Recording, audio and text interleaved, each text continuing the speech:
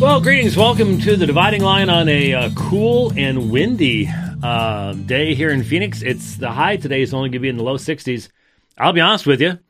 I remember many a Christmas of the mid 70s. So, you know, I'm sitting here looking at this camera and I'm realizing it's not flat. It's tilted over this direction. I don't know why, but that's new. No, it's new. It's been bumped. Probably the legs or something. Yeah. I'm looking right at it, and he's over there someplace. And see, this is what I deal with regularly. Okay, all the time. Anyway, remember, you smashed your head on the again on the front of the RV. Twice. First time you went down. I mean, the first time you were on the ground. Okay, you and I've pulled this thing 20,000 miles. I've hooked it up, unhooked it. I've never done that. And he just gets around it and smashes his head against the front of the RV. So I'm not sure that he's really in a position to judge what's level and what's not right now. There you go. Anyways, so it's a cool, breezy day here. We might have some more rain coming in, and that's great. I think that's wonderful. I'm looking forward to. I told a friend in St. Charles that I would really appreciate, because he said they've got beautiful weather right there, and I said I'd appreciate if you get rid of that before I get there, because my weekend in St. Charles each year is my getting into the Christmas spirit time, and so if it's like here, that's not gonna help much. You know, a warm breeze in the palm trees does not do much to get you in the Christmas spirit. Though, look at this sweater I've got on. I mean, there you go. Yes, sir. So, will you be doing Christmas lights in the RV? Yes.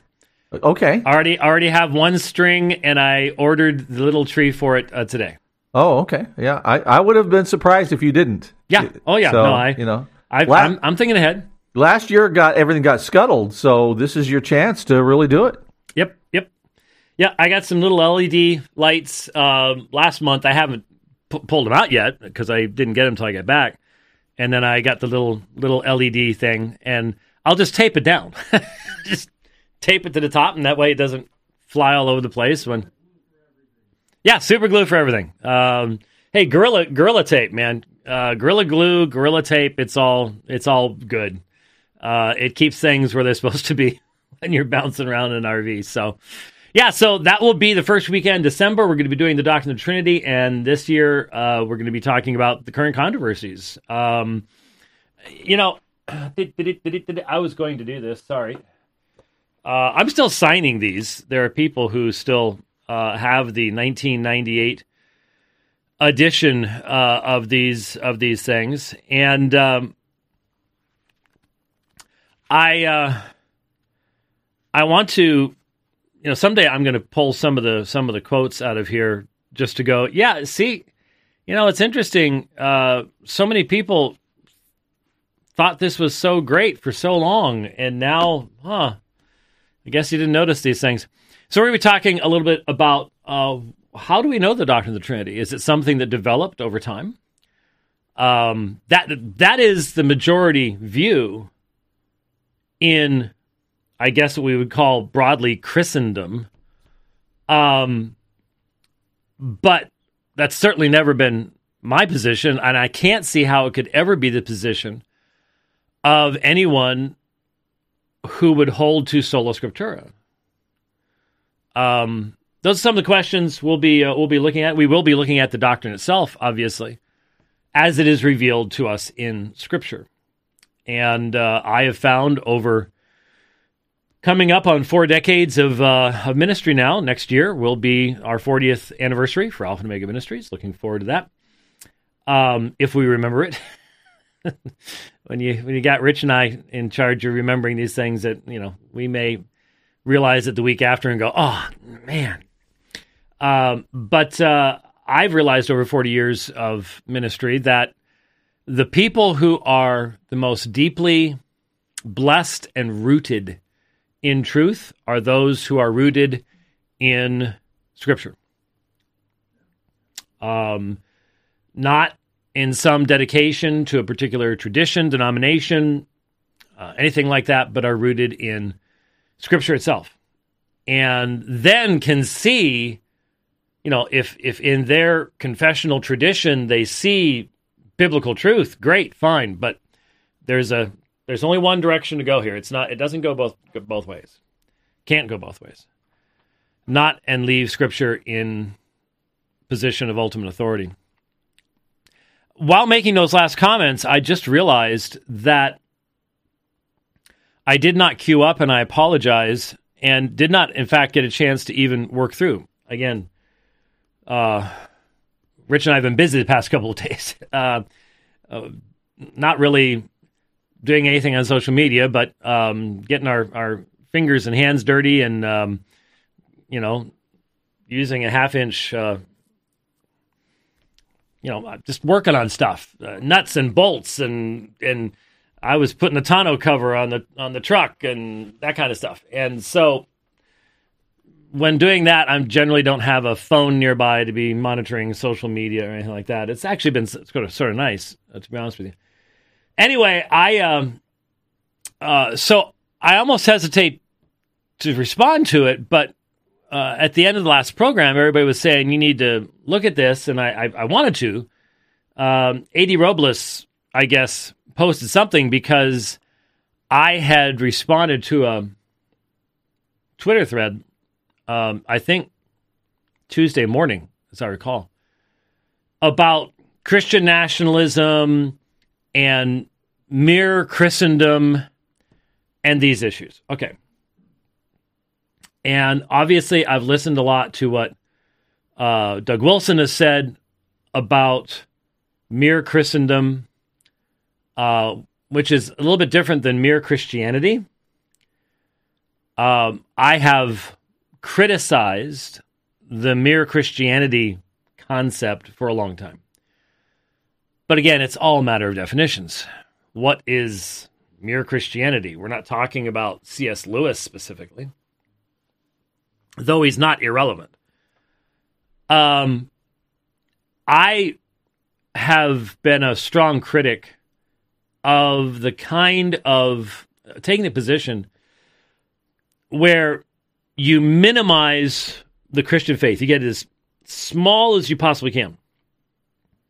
How do you do that?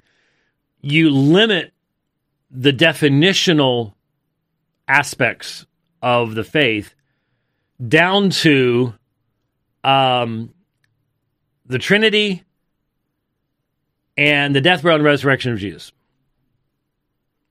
And what you're trying to do is you're trying to create as large a group that can agree mainly. I mean, even when you think about that, think about when you talk about the death, burial, and resurrection of Jesus, in the mere Christendom model, those are totally historical statements. You can't ask the question, why? Why did Jesus have to be truly man and truly God?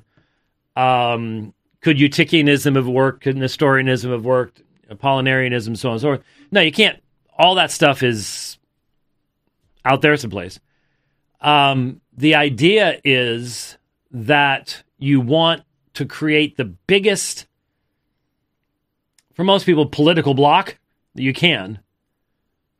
And hence, the gospel is right out. Because you're not going to get a whole lot of agreement on the whys and wherefores of the gospel. And so, the whole idea being we can create this fictional big blob of people, but there's really nothing to hold them together. They're not pulling the same direction. They're not going toward the same goals, all because you leave the gospel out. And so I have criticized that for a long, long time. And I remember back in the late 90s when the ECT stuff happened. I wasn't the only one criticizing that stuff back then.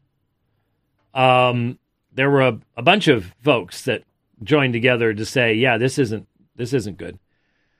And so Doug uses the term mere Christendom. Now, what is he talking about? He's talking about seeking to, when you talk about, well, right now, a phrase I hadn't heard repeated over and over and over again, Christian nationalism. Well, we talked about that a couple days ago and a couple programs ago, and I said at the time, I said, again, what's that? How do you define it? Okay, there's book that's come out. Great, haven't had a chance to look at it yet, but book comes out. And when I hear Christian nationalism, I just go, you mean blessed is the nation whose God is Yahweh? You mean sin is a rebuke to any people? Is that are we talking about the command to disciple the nations and to proclaim Christ's lordship far and wide, and to say that the standard of judgment, Acts 17:31, is going to come from Christ in obedience to his ways and his purposes? Is that what Christian nationalism is? Is that saying to a nation that if you want the fullness of God's blessing, if you want your citizens to experience the fullness of happiness and joy, then they need to live the way their Creator intended them to live? And who is their Creator? Christ. Right? So, Jesus, the maker of all things, obey Jesus' commands, and your people will be happy, and your nation will be blessed. Is that Christian nationalism? Well, I would assume in a secular world, that's Christian nationalism, because you're literally saying to the nations that Christ is Lord, and he's the maker of all things, and therefore you cannot ignore him, and you cannot just simply put him in the category of one religious leader amongst all religious leaders, because there's an empty tomb. There's an empty tomb. Everybody else there's still bones in them their tombs. And so this is sort of a basic idea that, okay, most of my adult life I had never really been challenged to think about. Again, myth of neutrality, church state, wall, they're going to be neutral toward us, we're going to be neutral toward them. And of course it was silly. Of course it was silly. But we didn't even think about it because there was, in essence, a functional neutrality going on. At least we didn't figure that the state was going to be coming after us. We know now that was pretty naive and dumb, but that's where we were. So is that Christian nationalism? Is that just simply taking seriously the call to call individual men, women, boys and girls, and those are the only options out there, to faith in Christ, to repent and believe, and to bow the knee to his lordship? See, that's where the certain elements of evangelicalism immediately jump ship because they don't believe that's part of what repentance and saving faith is anyways. Is it that and a recognition that, especially today, where we have so many amazing issues facing us, that the answers to all those questions will be found only in Christ and in his truth? Or is there something more to it than that? Because I'm well aware of the fact that they're very complicated questions. When you say we want to actuate Christ's law in a society, my understanding, when I, for example, a couple of years ago, read The Mission of God by Dr. Joe Boot, preached at Apologia last Sunday, in fact. When I read his discussion of what he called Christian libertarianism and what it would look like to see a post-millennial concept taking shape. What was central to all of that was this can't be forced outside of the changing of hearts and minds.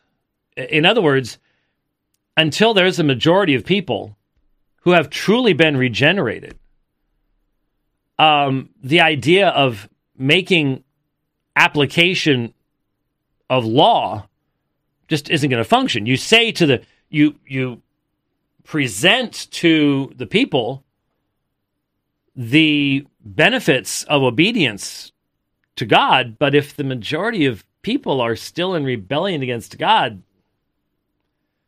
what's that gonna do? You have to have, there has to be a major work of the Spirit of God in bringing about true regeneration in a very large portion of the population before you can even start talking about these things. And I guess what happened was there was that graphic where you have all these big muscular arms coming together. And I forget what they all were, but it included Roman Catholicism. I think it said crazy charismatics or something, wacko Pentecostals. I forget what it was, but anyway, and I made a comment that basically was like, oh, I remember. It was the comment that I've made on the program over and over again, and that is, as we are pressed into a smaller and smaller cultural neighborhood, we will be brought together, and this will certainly be the case, like if we all end up started getting put into gulags together, where there's going to be a very strong reason to start minimizing the specifics of the gospel, to try to create as broad a consensus as you possibly can. And that's always the first casualty. That's always the first casualty. Because the gospel, if you really understand it biblically, is so utterly destructive of human pride. And yet, so many versions of that gospel are, how do I put it, designed to maintain man's free will and pride and so on and so forth. And so the gospel gets shoved off to the side. We're never going to agree on this, so we've got to put it out so that we can get all these big muscular arms together. And unless the gospel is in there to define, it's not going to be Christian nationalism. You can call it religious nationalism, you can call it what you want, but it's not Christian, because it doesn't have the gospel that changes hearts and minds. And hence will crash and burn spectacularly. And church history shows this. We've tried it in the past, but we, again, lost the gospel. And you ended up with a massive nominal claim to being Christian. And yeah, there were great benefits to be obtained from obedience to at least parts of God's law, but without a changed heart, it can't be heartfelt obedience, right? And it'll rot from the inside. And it did rot from the inside. And so my positive hope for the future is completely based upon a massive outpouring of the Spirit of God. Because the nations will be desirous of the law of God. They will desire true and proper things. What's the only way that can happen? Is if there has been a tremendous outpouring of the Spirit of God in bringing about true conversion and regeneration. Not mere baptism, where historically, where you got infant baptism to the max, you had gospel to the minimum. And what did that produce? If that's mere Christendom, that's not going to cut it. Unless there is true dedication to the things of God, to the gospel itself, you're not going to have anything called Christendom. So I apologize to A.D. Robles that I downloaded it. But as I said, sitting in the back of my truck, sometimes getting on my knees, attempting to get those clips to the right spot to hold the rails in place so you can put the tonneau cover on. That's not the best place to be listening to videos. I mean, I have done things similar to that. I just didn't bring stuff along to listen to and stuff like that. So I apologize if I have completely missed the context of everything there. But okay, I pulled that down. No, that's not what I wanted. I'm also looking for. I don't see it in my Dropbox. Yeah, I wanted to play something else here in a second, but I'll try to multitask here. It's probably going to fail spectacularly. No, it didn't. Scrolled up to it immediately. Maybe I'm not even addressing the issues. Maybe that wasn't what was being discussed. Maybe why I made the comment wasn't understood. But that's what I was talking about, is that apart from... See, I would see as a sign of the outpouring of the Spirit of God.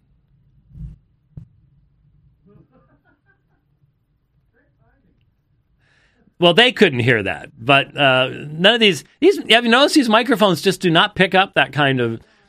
It's thundering outside, so I'm watching the video and I see a sign going back and forth out there, and we could, and I see it on the radar too. We've got some. There's some orange in that one, so we may get some good rain here in a second. Anyway,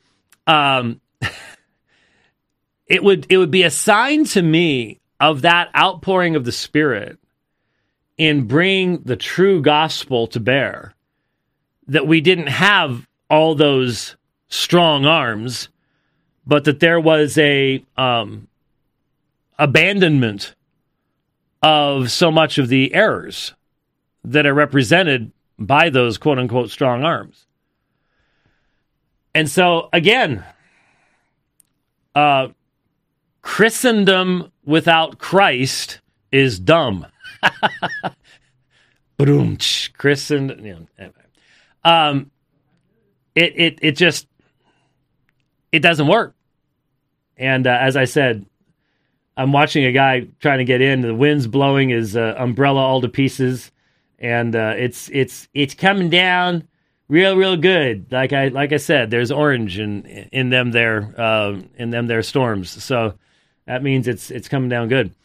So if we all of a sudden disappear, this used to be more the case here in Arizona. That as soon as the big thunderstorm hit, you could expect the lights to go out at any moment. It's not quite as bad as it used to be, but if we all of a sudden disappear, that's what it was. I can assure you, because she's coming down pretty good out there right now. Anyway, so I will try to see if I've missed the point, or if I've guessed correctly as to what the point was, but that's what I wanted to say about that. Okay. What? Is somebody commenting?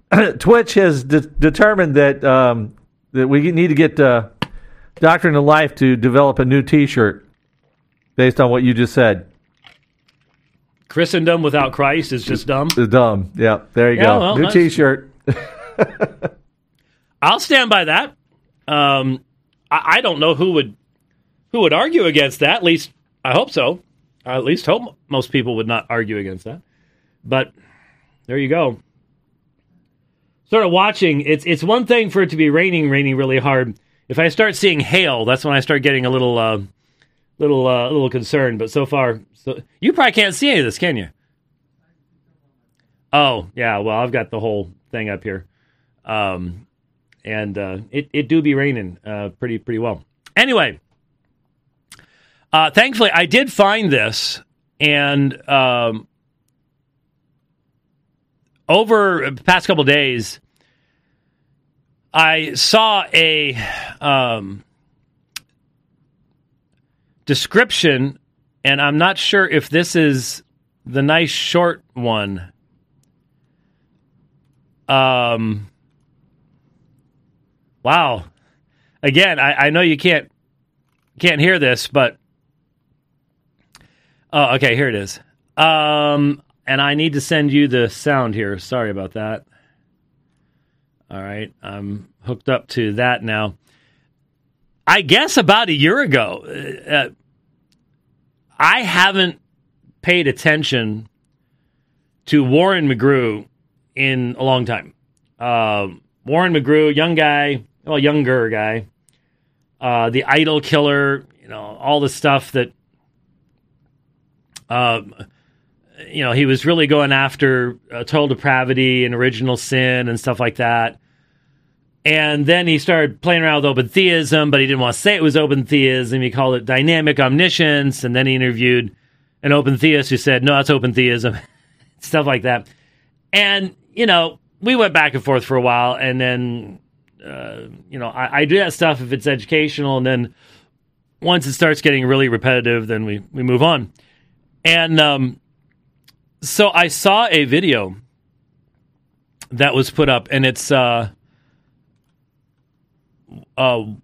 minute and 43 seconds long. So the guy that Warren McGrew has on his program is called Paul Vendretti. Never heard him. Tried to look him up. All I found were his own websites. I didn't find any books, teaching, nothing. So I have no idea where he's coming from or why he's on the program, for that matter. But the subject is penal substitutionary atonement. And it is not at all surprising to me that the direction in which Warren McGrew has been going has continued on the path that I said it would be continuing, with this denial of penal substitutionary atonement. And again, if you are not aware, most evangelicals just accept as a given that Christ died so as to provide penal substitutionary atonement. The wrath of God for his broken law, the wrath of God the Father is fulfilled in the death of the Son, and this is what provides the foundation of peace, the ability to have an imputed righteousness, the need for an imputed righteousness is all associated with this doctrine of penal substitutionary atonement. And most people just simply, this is the default. This is simply what they've heard. And so sometimes they're surprised to discover that there are other quote-unquote models. Now, I don't like the idea of models. Using terminology of models makes it sound like we have this mass of biblical data and we have no idea what it means, but we're going to model it this way and model it that way. Well, given how horribly poor meteorological modeling has proven to be, or voting modeling has proven to be, I'm not sure how useful the term is. But what happens is we send folks off to Bible college and seminary, and they get taught by all these bright folks And they get introduced to stuff that they never heard of back home in church when they were teaching Sunday school or in the sermons or whatever else. And they find out there are other models. So the Christus Victor model. Christ as victorious over the powers of darkness. There's the ransom to Satan model, where Christ pays a ransom to the enemy of our soul to free us from his control so that we can have peace with God. And as we've taught on this program over and over again, I was about to say, no one can blame us for not having talked about that. And then I realized how many lies are being told about me today. It's like, well, never mind that. Somebody could. But no honest person could accuse us of not having informed people for a long, long time of the fact that those of us who hold to something like penal substitution and atonement, we do so because of our view of Scripture, and that puts us in a small minority. And we have said over and over again that it took to the 4th century before a full-length tome treatment of the doctrine of the atonement appeared from Athanasius. And that means it was not the central focus of dispute and hence definition. That there were men who were important in church history, such as Irenaeus of Lyon, vitally important in fighting Gnosticism in the late 2nd century. Our primary source of information on Gnosticism until the discovery of the Nag Hammadi Library and other findings last century that gave us many of the original documents of the Gnostics. And yet, he held to what's called the recapitulation theory. And again, most evangelicals have never even heard these terms before. The idea that Christ had to live through each age of man to redeem each age of man, which is why Irenaeus amazingly said that it was an apostolic tradition passed down from the apostles outside of Scripture that Jesus was more than 50 years old. It had to be so as to redeem old people. Now, nobody believes the apostles actually taught that today, but Irenaeus did. And so you've had all these different models, and then those models continue on, and you end up getting mixtures between those models. And you end up with Anselm and Abelard and their discussions, in the medieval period in regards to what the real nature of the atonement is. And the very fact that there's still this conversation going on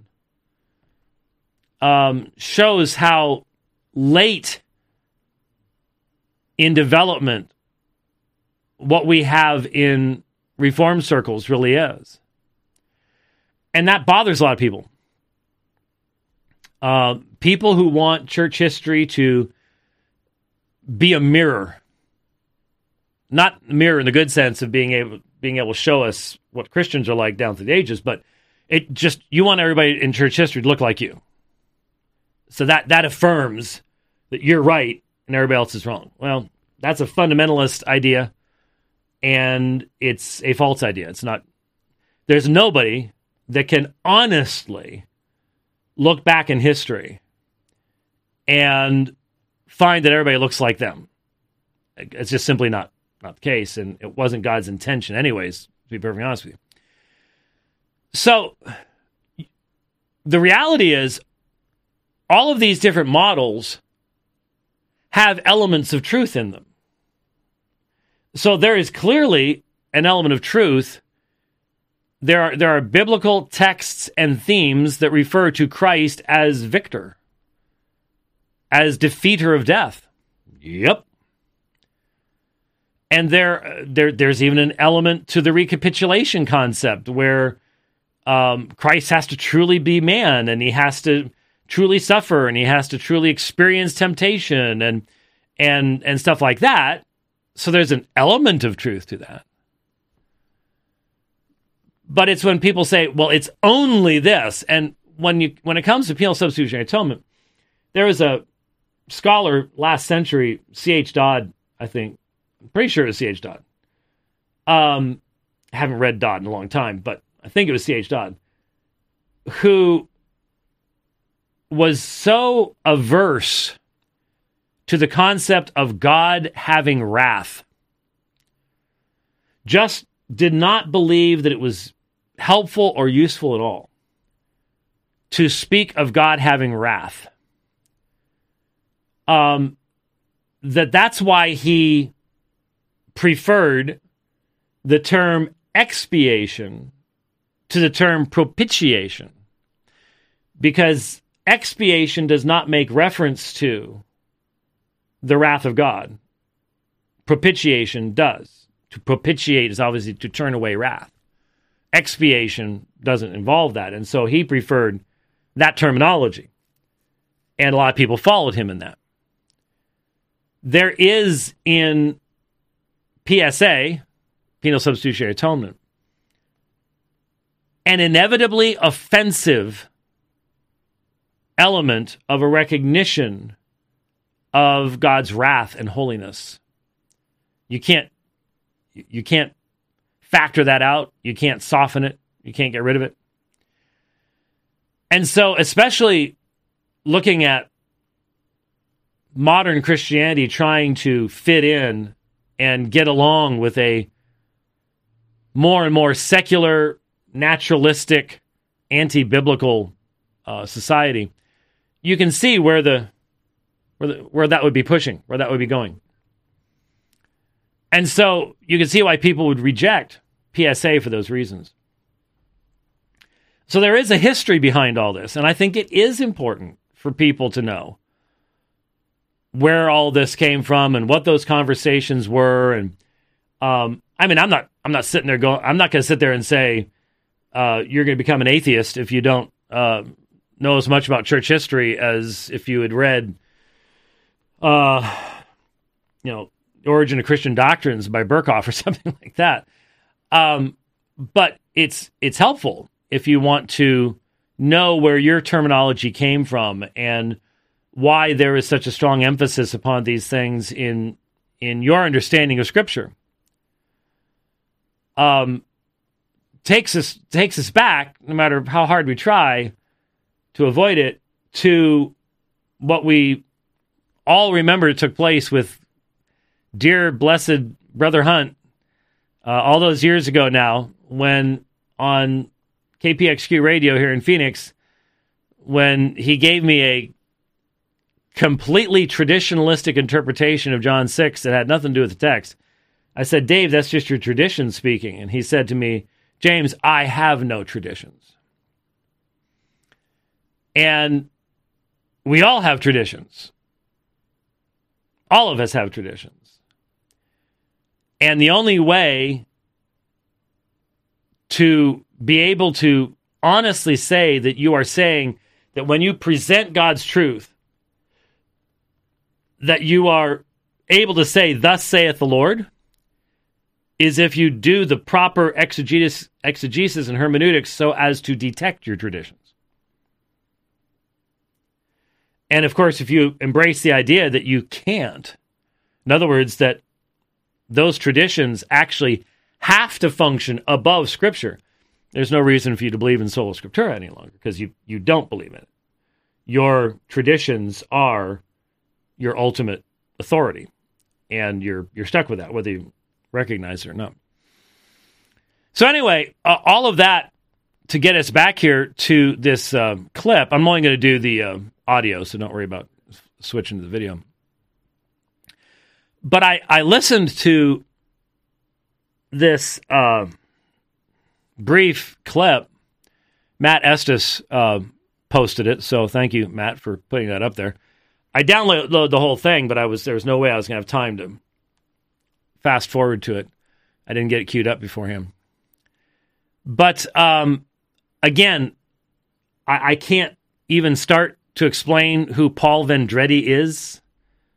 I followed the links. I did do the Google, and it was like there was something where he was going after Hank Hanegraaff. Okay, whatever. But this was an amazing snippet. So let's take a listen to it. Hope it works here. And here we go. If you believe in PSA, the fine details of the hypostatic union matter not at all. All that matters is that Jesus have a physical body with blood in it so that God the Father in his wrath can spill the blood. Now, this is a provocative thing I'm about to say, but in penal substitutionary atonement, Jesus of Nazareth is really nothing more than a bag of blood that's stapled to the second person of the Trinity. Mm-hmm.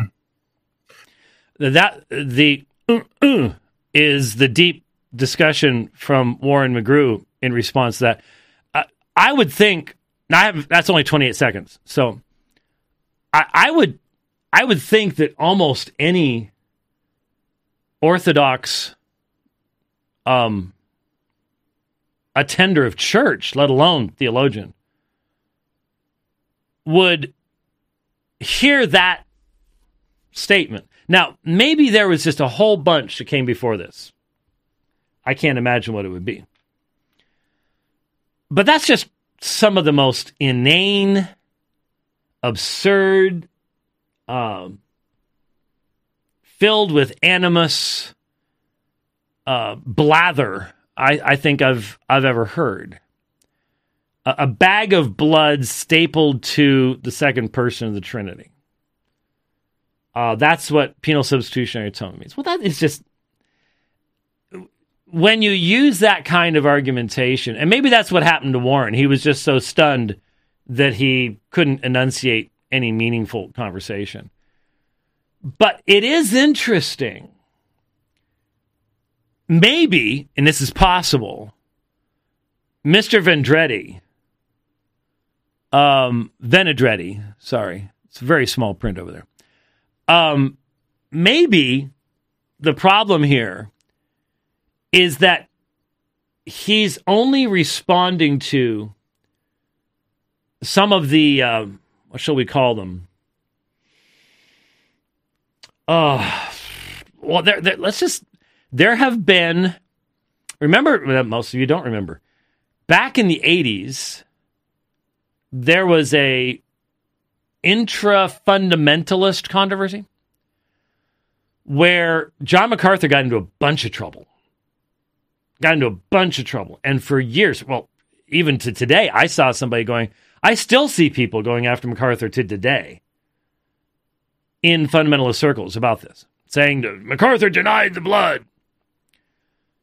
What John said was that the blood of Jesus is not some magical thing, that's sitting in a vial someplace and God takes a little drop out for each person to get saved or some strangeness like that. The shedding of blood was the giving of life. It was substitution of a perfect life, and hence all of the importance of Christ being theanthropos, the God-man, of being truly man, of truly suffering, of not being a Gnostic, the Christ spirit leaves as the body dies on the tree, dualism, and all the other stuff that people have come up with. It is vitally important that Christ is truly the God-man. Why? Because the people of God are united to Christ in the sovereign election of the Father, so that his death becomes their death. It's not magic blood time. It's the giving of the perfect life in behalf of those who are united to him. And so it's still penal. God's law is being fulfilled, and It is necessary that it be fulfilled. And when you don't have that as a part of your theology, you end up with what you've got in Islam, where Allah can just simply, that sin's gone. No atonement's been made. The law remains broken. Sin's gone. And if you want to see how that plays out in debate in a mosque, in front of the Qibla, in a majority Muslim audience, then go watch the debate I did with Shabir Ali at the Abu Bakr Siddiq Mosque in, wow, it's coming up on a decade ago. That just hit me. It's 2013. That was 2013. I want to cry. Wow. That was an amazing night. I have a picture from... No, that was in Erasmia, suburb of Pretoria. I remember my dear friend and I afterwards, we started, I think that's the night we started the tradition of going to McDonald's after debates there in South Africa. Because, by the way, McDonald's tastes the same wherever you go in the world, except for Italy. Except for Italy. You buy a quarter pound of cheese in Kiev. Well, maybe after the war, I don't know. But when I was in Kiev, you buy a quarter pound of cheese, it tastes exactly the same. But not Italy. And in South Africa, it does too. And that night, we just sat there talking about what an amazing thing it was to be able to stand there that close to these individuals and talk about my need of an alien righteousness, a righteousness outside of myself. And where does that come from? It comes from that penal substitutionary atonement. And without that, you end up with the Muslim view. And I'm not going to take the time to narrate the hadith on that right now about the man who killed 99 people. We've done that many times in the past. But maybe it's just, when you hear someone, he said, I'm going to be provocative. No, that was just being dumb. That was just I'm going to ignore the very substance of the vast majority of everything that has been written on this subject from a believing perspective since the time of the Reformation, and create, I'm going to soak this baby in kerosene and light it up and let you see her burn. That's what that just was. And the response from Warren McGrew was, yeah. Yeah, it's fascinating that Craig would deny these things, but it's not at all shocking knowing his presuppositional commitments there. But if you study what the early church had taught about these things, Gregory said that which Christ did not assume, he did not heal. And so if we're to take these words from an early faithful member of the body of Christ to have any merit, if all he is flesh and blood, then he didn't heal our soul, he didn't heal our mind, he didn't heal these other attributes. And so in PSA, it really seems to me that the incarnation has almost hardly any meaning or merit to it, other than just to make a bloody piñata.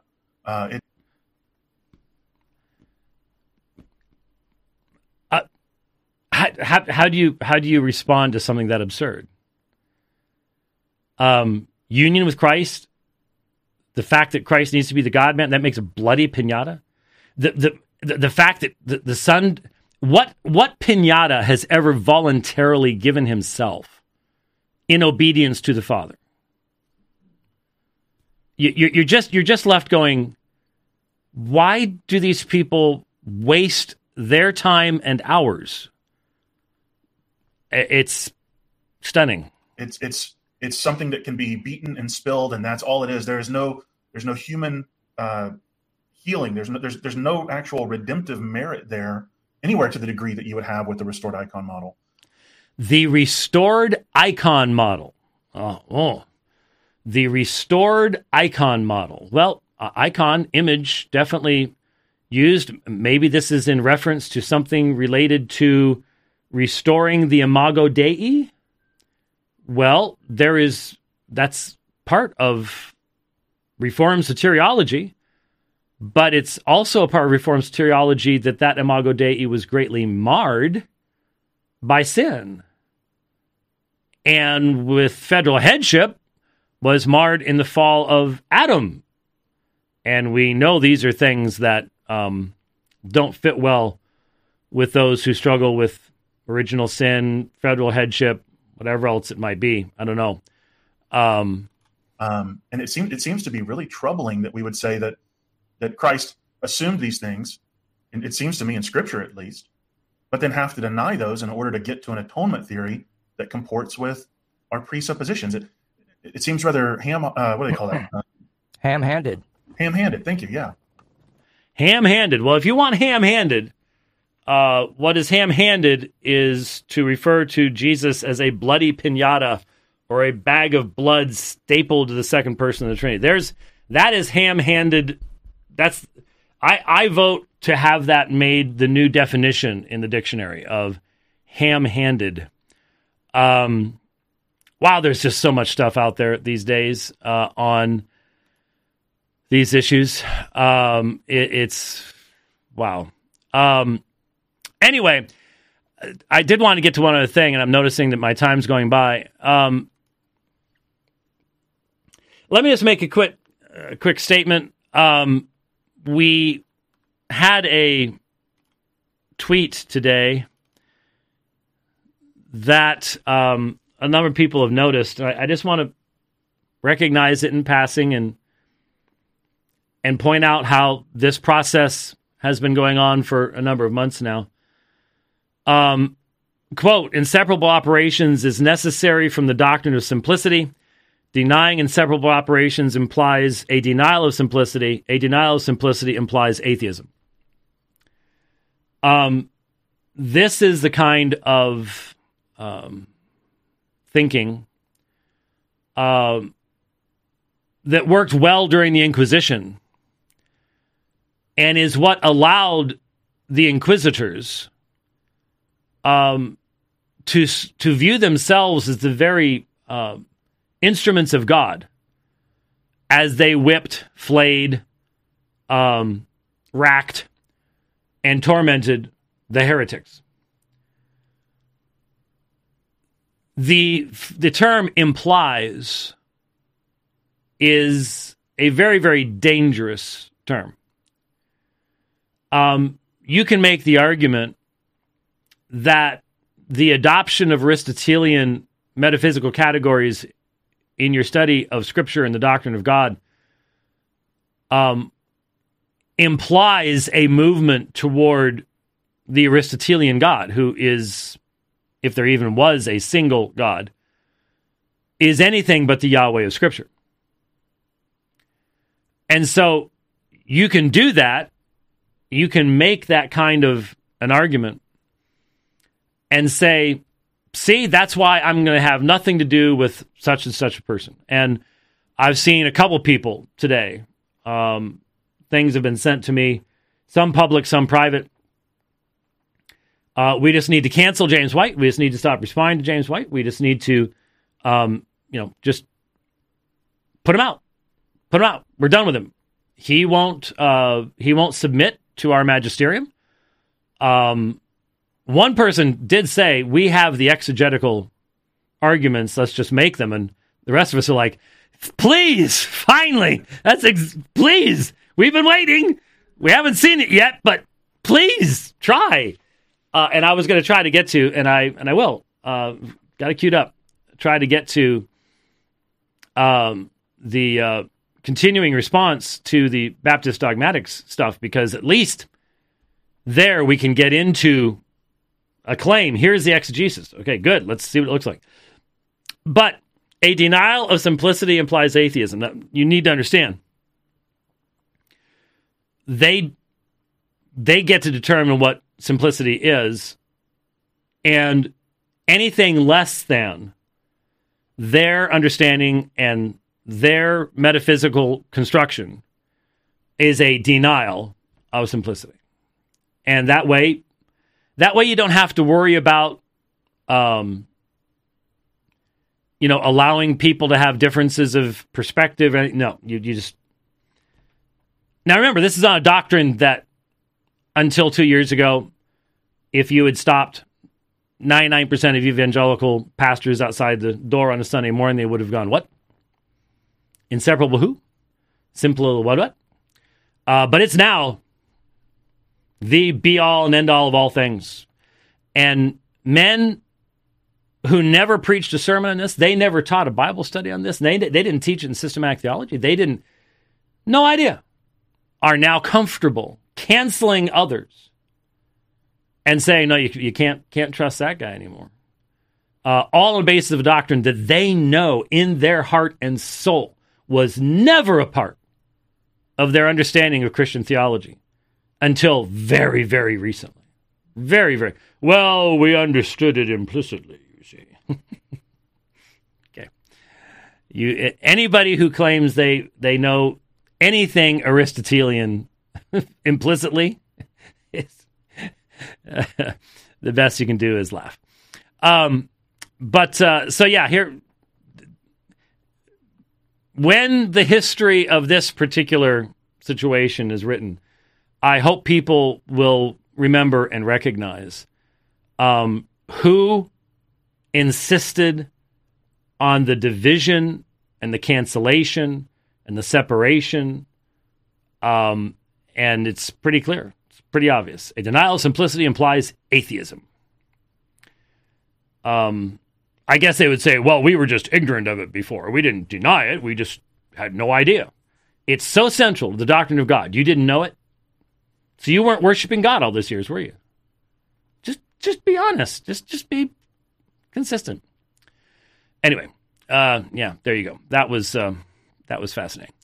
One other thing along those lines, I want to, there is a concerted effort in certain parts because this program has been on for so many years and has as wide an audience as it does. There is a concerted effort in certain areas to cancel us, to tell students, pastors, teachers, whatever, that we are no longer reliable. And unfortunately, what I'm seeing is there's a lot of lying going on in the process. A lot of misrepresentation, a lot of straw men. And,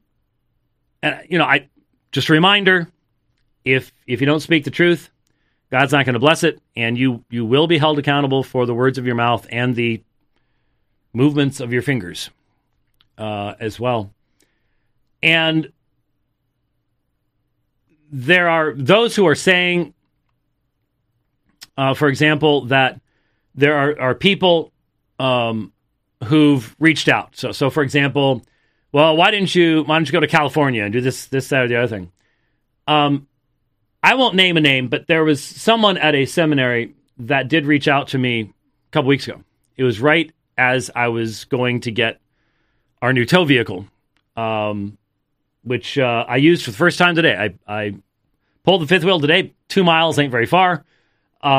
We've still got some adjustments to make things work well, but excited at the progress. And excited at how much work Rich has to do before I leave next. Right? Yep. Hey, you're Tim the Tool Man Pierce. So do you want me working on that hitch? No, the look on his face just now. No. The fact of the matter is, I've had to do some of that stuff on my own out there on the road, and so far it hasn't fallen off a cliff. So but anyways, we got some work to do on that. But it was right as I was picking up the truck and I had a long drive back, and so I said to this individual, I've got hours in the truck. Be glad to talk. I had a conversation with somebody else, same area, but he's on my side, generally, I guess he would say. And we had a great conversation. So it worked out really well. And So I was more than happy to do it. And this individual would represent the other side of this conversation. Okay. I said, let's do it. And then he got back to me, I forgot there's this big thing going on, and I'm just going to be really, really busy. And could we do it later on? And I wrote back, said, sure, let me know when. And I've never heard back since. That was a month ago. So I was the last one to go, sure. You're busy. I am too. But like I said, it's a busyness that allows me to talk. Never got anything more. Today I hear from that general area about someone who's reached out to me and I refuse to talk to them. It's just a lie. It's not true. It's just not true. Tony Arsenal wanted to do some type of a, mini debate type thing. And I'm like, well, I'm not interested in a mini debate type thing, but I'm more than happy to answer whatever accusations you're making about the Holy Spirit and the knowledge of the Holy Spirit and something. I even wrote a little article. And there's been no further conversation there. And I haven't been pursuing it because my initial thought was there was an accusation being made that I had spoken an untruth and nothing came of that. So don't believe everything you're told. Sadly, there are some who are sometimes institutional survival causes even true followers of Christ to say and do things that honestly, it's one of the reasons I'm thankful that we have a small ministry. We've had a really outsized impact for how small we are, but I don't have to worry about the mortgage payments on millions and millions and millions of dollars worth of property. And I recognize that people who do can sometimes do things that in the eternal scheme of things, because that $1 million property ain't going to mean anything eternally, in the eternal scheme of things, just are embarrassing. And so when people start repeating rumors, it turns into slander. And it ends up being falsehoods. Just be careful what you're saying to others. And that will be very, very good for you. Was there something you were adjusting the camera? So yes, we haven't seen this for a while, so I didn't know if that throw that up there. We're going to use that as a mirror to comb your receding hairline, or just what?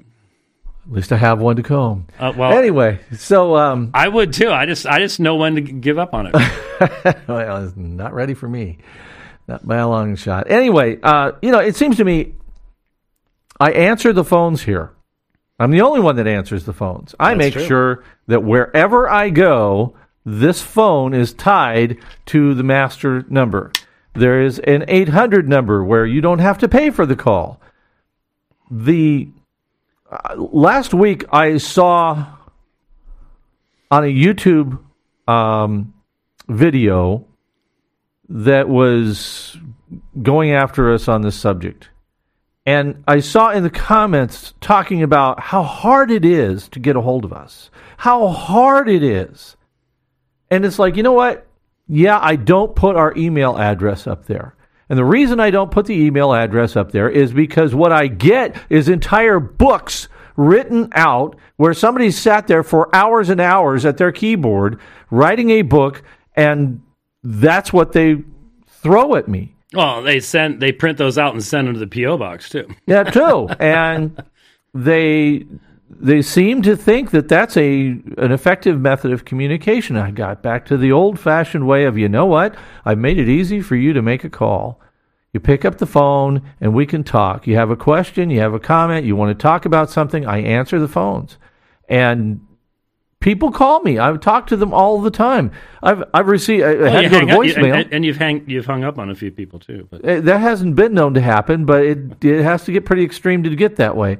But it's like during the show here, it's voicemail, but I've received 2-3 different calls during the show. But at least there's a voicemail there. Did they want to know where to get koochies that are nice as mine? Absolutely not. The The point I'm trying to make here is that when somebody tells you that we're hard to get a hold of, we're not hard to get a hold of. Not at all. But if you don't actually want to talk to us, but you want to write a book in email, it's hard to do. And that's what I find the vast majority of these people, they want a one-sided conversation. They want to regurgitate all their thoughts out and be done. And you call, you're going to get a two-way conversation. But again, on this subject, this phone has never, not once rang on this subject. Not yet. That's because we're answering all the questions. Well, maybe that is the case. I don't know, but probably not. Probably not. Yeah, no. I just want folks to understand that I am being sent things. I'm seeing things that just clearly indicate to me that there is a coordinated effort to try to get people to stop listening and thinking about the issues that we're raising. And, that's not how Christians do things, but Christians do that. It happens. It's not the first time, but it's certainly amazing this time. Okay, one other thing I wanted to get to. Again, I'll just do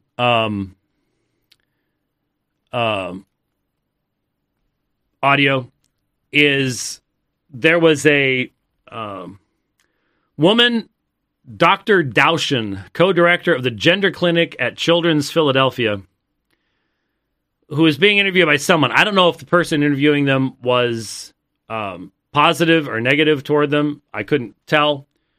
But I'm going to have to queue up where this starts. So, because it says watch again. So give me just a second here. Oh, good. I want to make sure I understand the full range here. So puberty-blocking drugs, followed by the cross-sex hormones, it's my understanding they can prevent the full development of the penis and the breast and can even result in loss of fertility. The questions about fertility, these are important ones that we discuss with patients and families early on and often.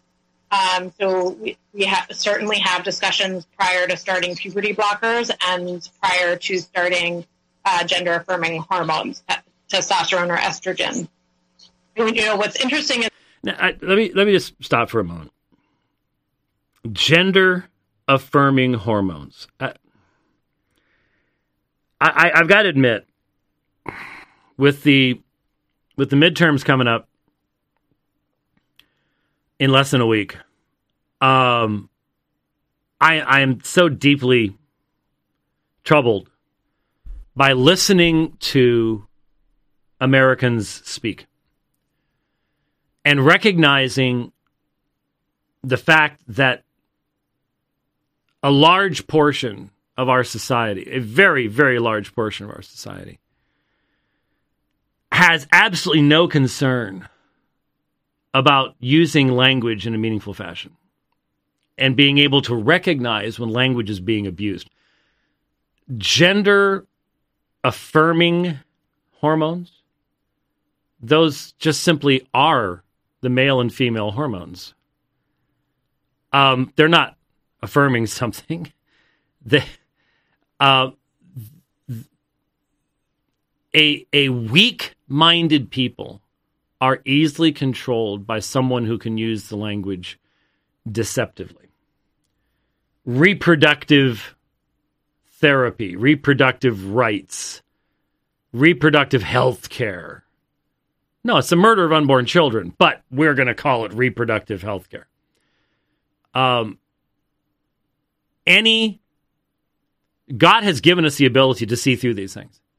You have to numb that ability through years of public education, television, films, media, to destroy the natural ability we have to be able to see these things and to recognize these things. I was watching some political ads. How can you not? I mean, right now, everything on any of the stations any of the channels you'd be watching. It's just political ad after political ad. And the attack ads from both sides, but especially the left. This is the essence of leftism. It has been since the Bolshevik Revolution.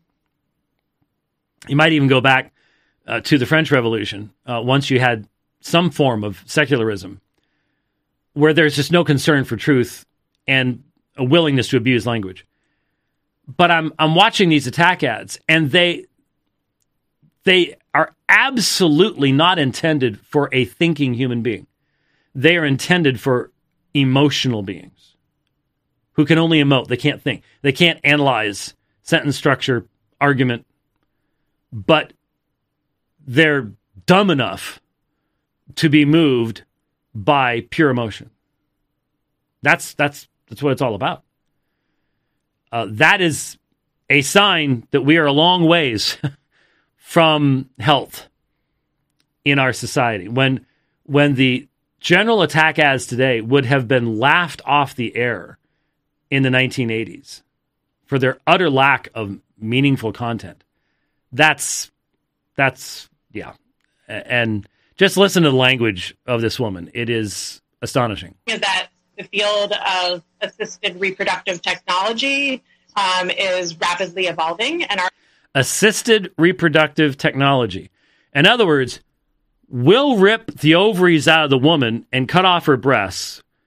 We will castrate the boy, but hey, 20 years from now, we might have a way of using a petri dish to give you a kid. That's the evil. This is not stupidity. This is not idiocy. It's evil.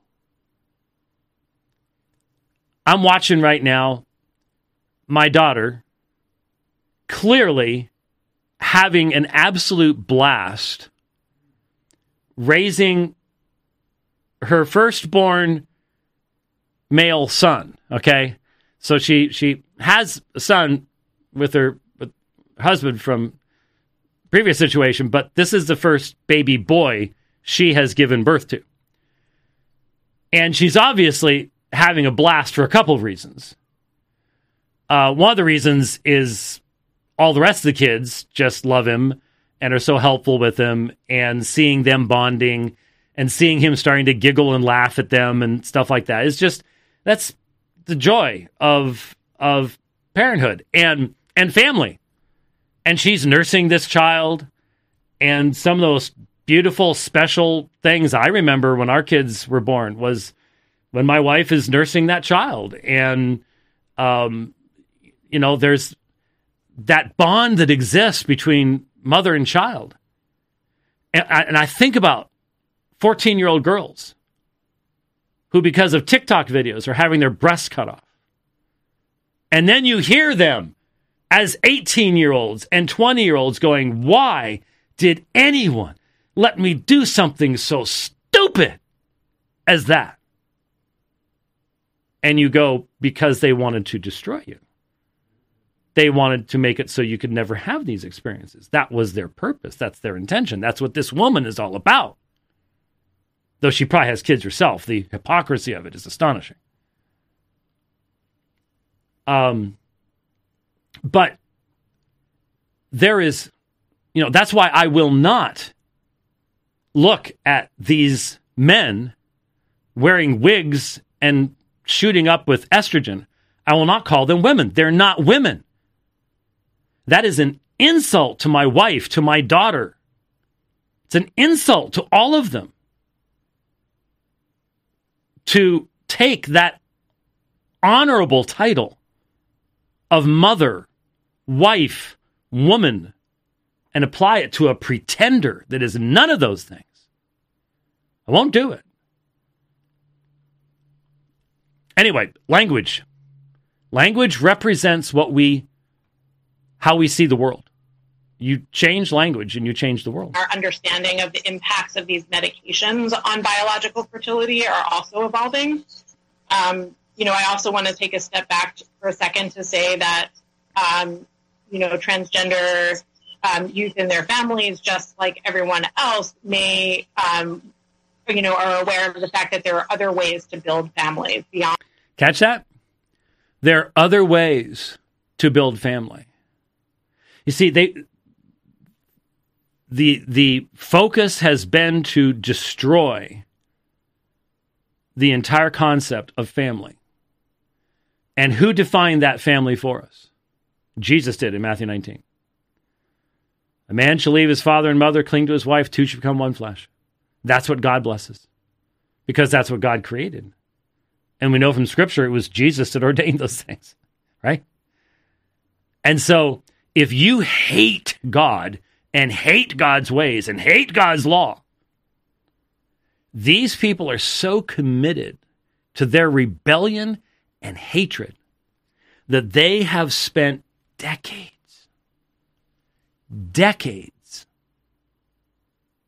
preparing the way, laying the foundation. You can't get this level of evil and insanity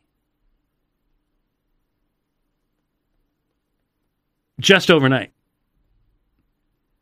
You had to start the corruption of the universities and the educational system a long time ago to get someone to sit in front of a camera and twist and destroy the language the way we have today. Who was the ditzy starlet? She's been in a lot of movies. Anne Hathaway. What was she on, the View or something again? Where she said abortion is another word for mercy. If you didn't see the little filmette from Lure called The Procedure, did you see that? Oh, it's only 4 minutes. See, the brilliance of that featurette, and I retweeted it and said we need to take this viral. The brilliance is it works really well. And you might say it's all emotional. It's based upon facts. It's a testimony of a ultrasound technician who watched the second trimester destruction of a baby girl and watched the baby as its arms and legs are torn off, trying to get away and pulling into a ball. And it's just, it'll make you lose your lunch and make you cry. But it's super effective because it's done really well, and it's short enough to keep people's attention.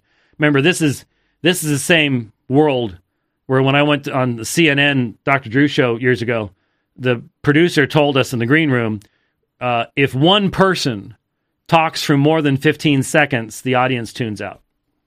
Okay, so you got to do things quick. It illustrates the depth of the evil, and that you can have starlets sitting there calling that mercy. That is a twistedness that is very, very difficult to even begin to imagine. And if that doesn't show the absolute withdrawal of the hand of restraint, I don't know what does. I don't know what does. There's judgment on a level that's truly amazing. Truly amazing. Well, anyway, there you go. I wanted to touch on that and go from there. We will, I assume, probably have to do 2 early programs next week. Probably, I'm not sure what your schedule is, but like Monday, Wednesday, because we have a church function Thursday, Friday, Saturday. Kelly and I are going to take 2 of our grandkids up with us to the leadership get-together retreat type thing, wherever it is. That should be a lot of fun.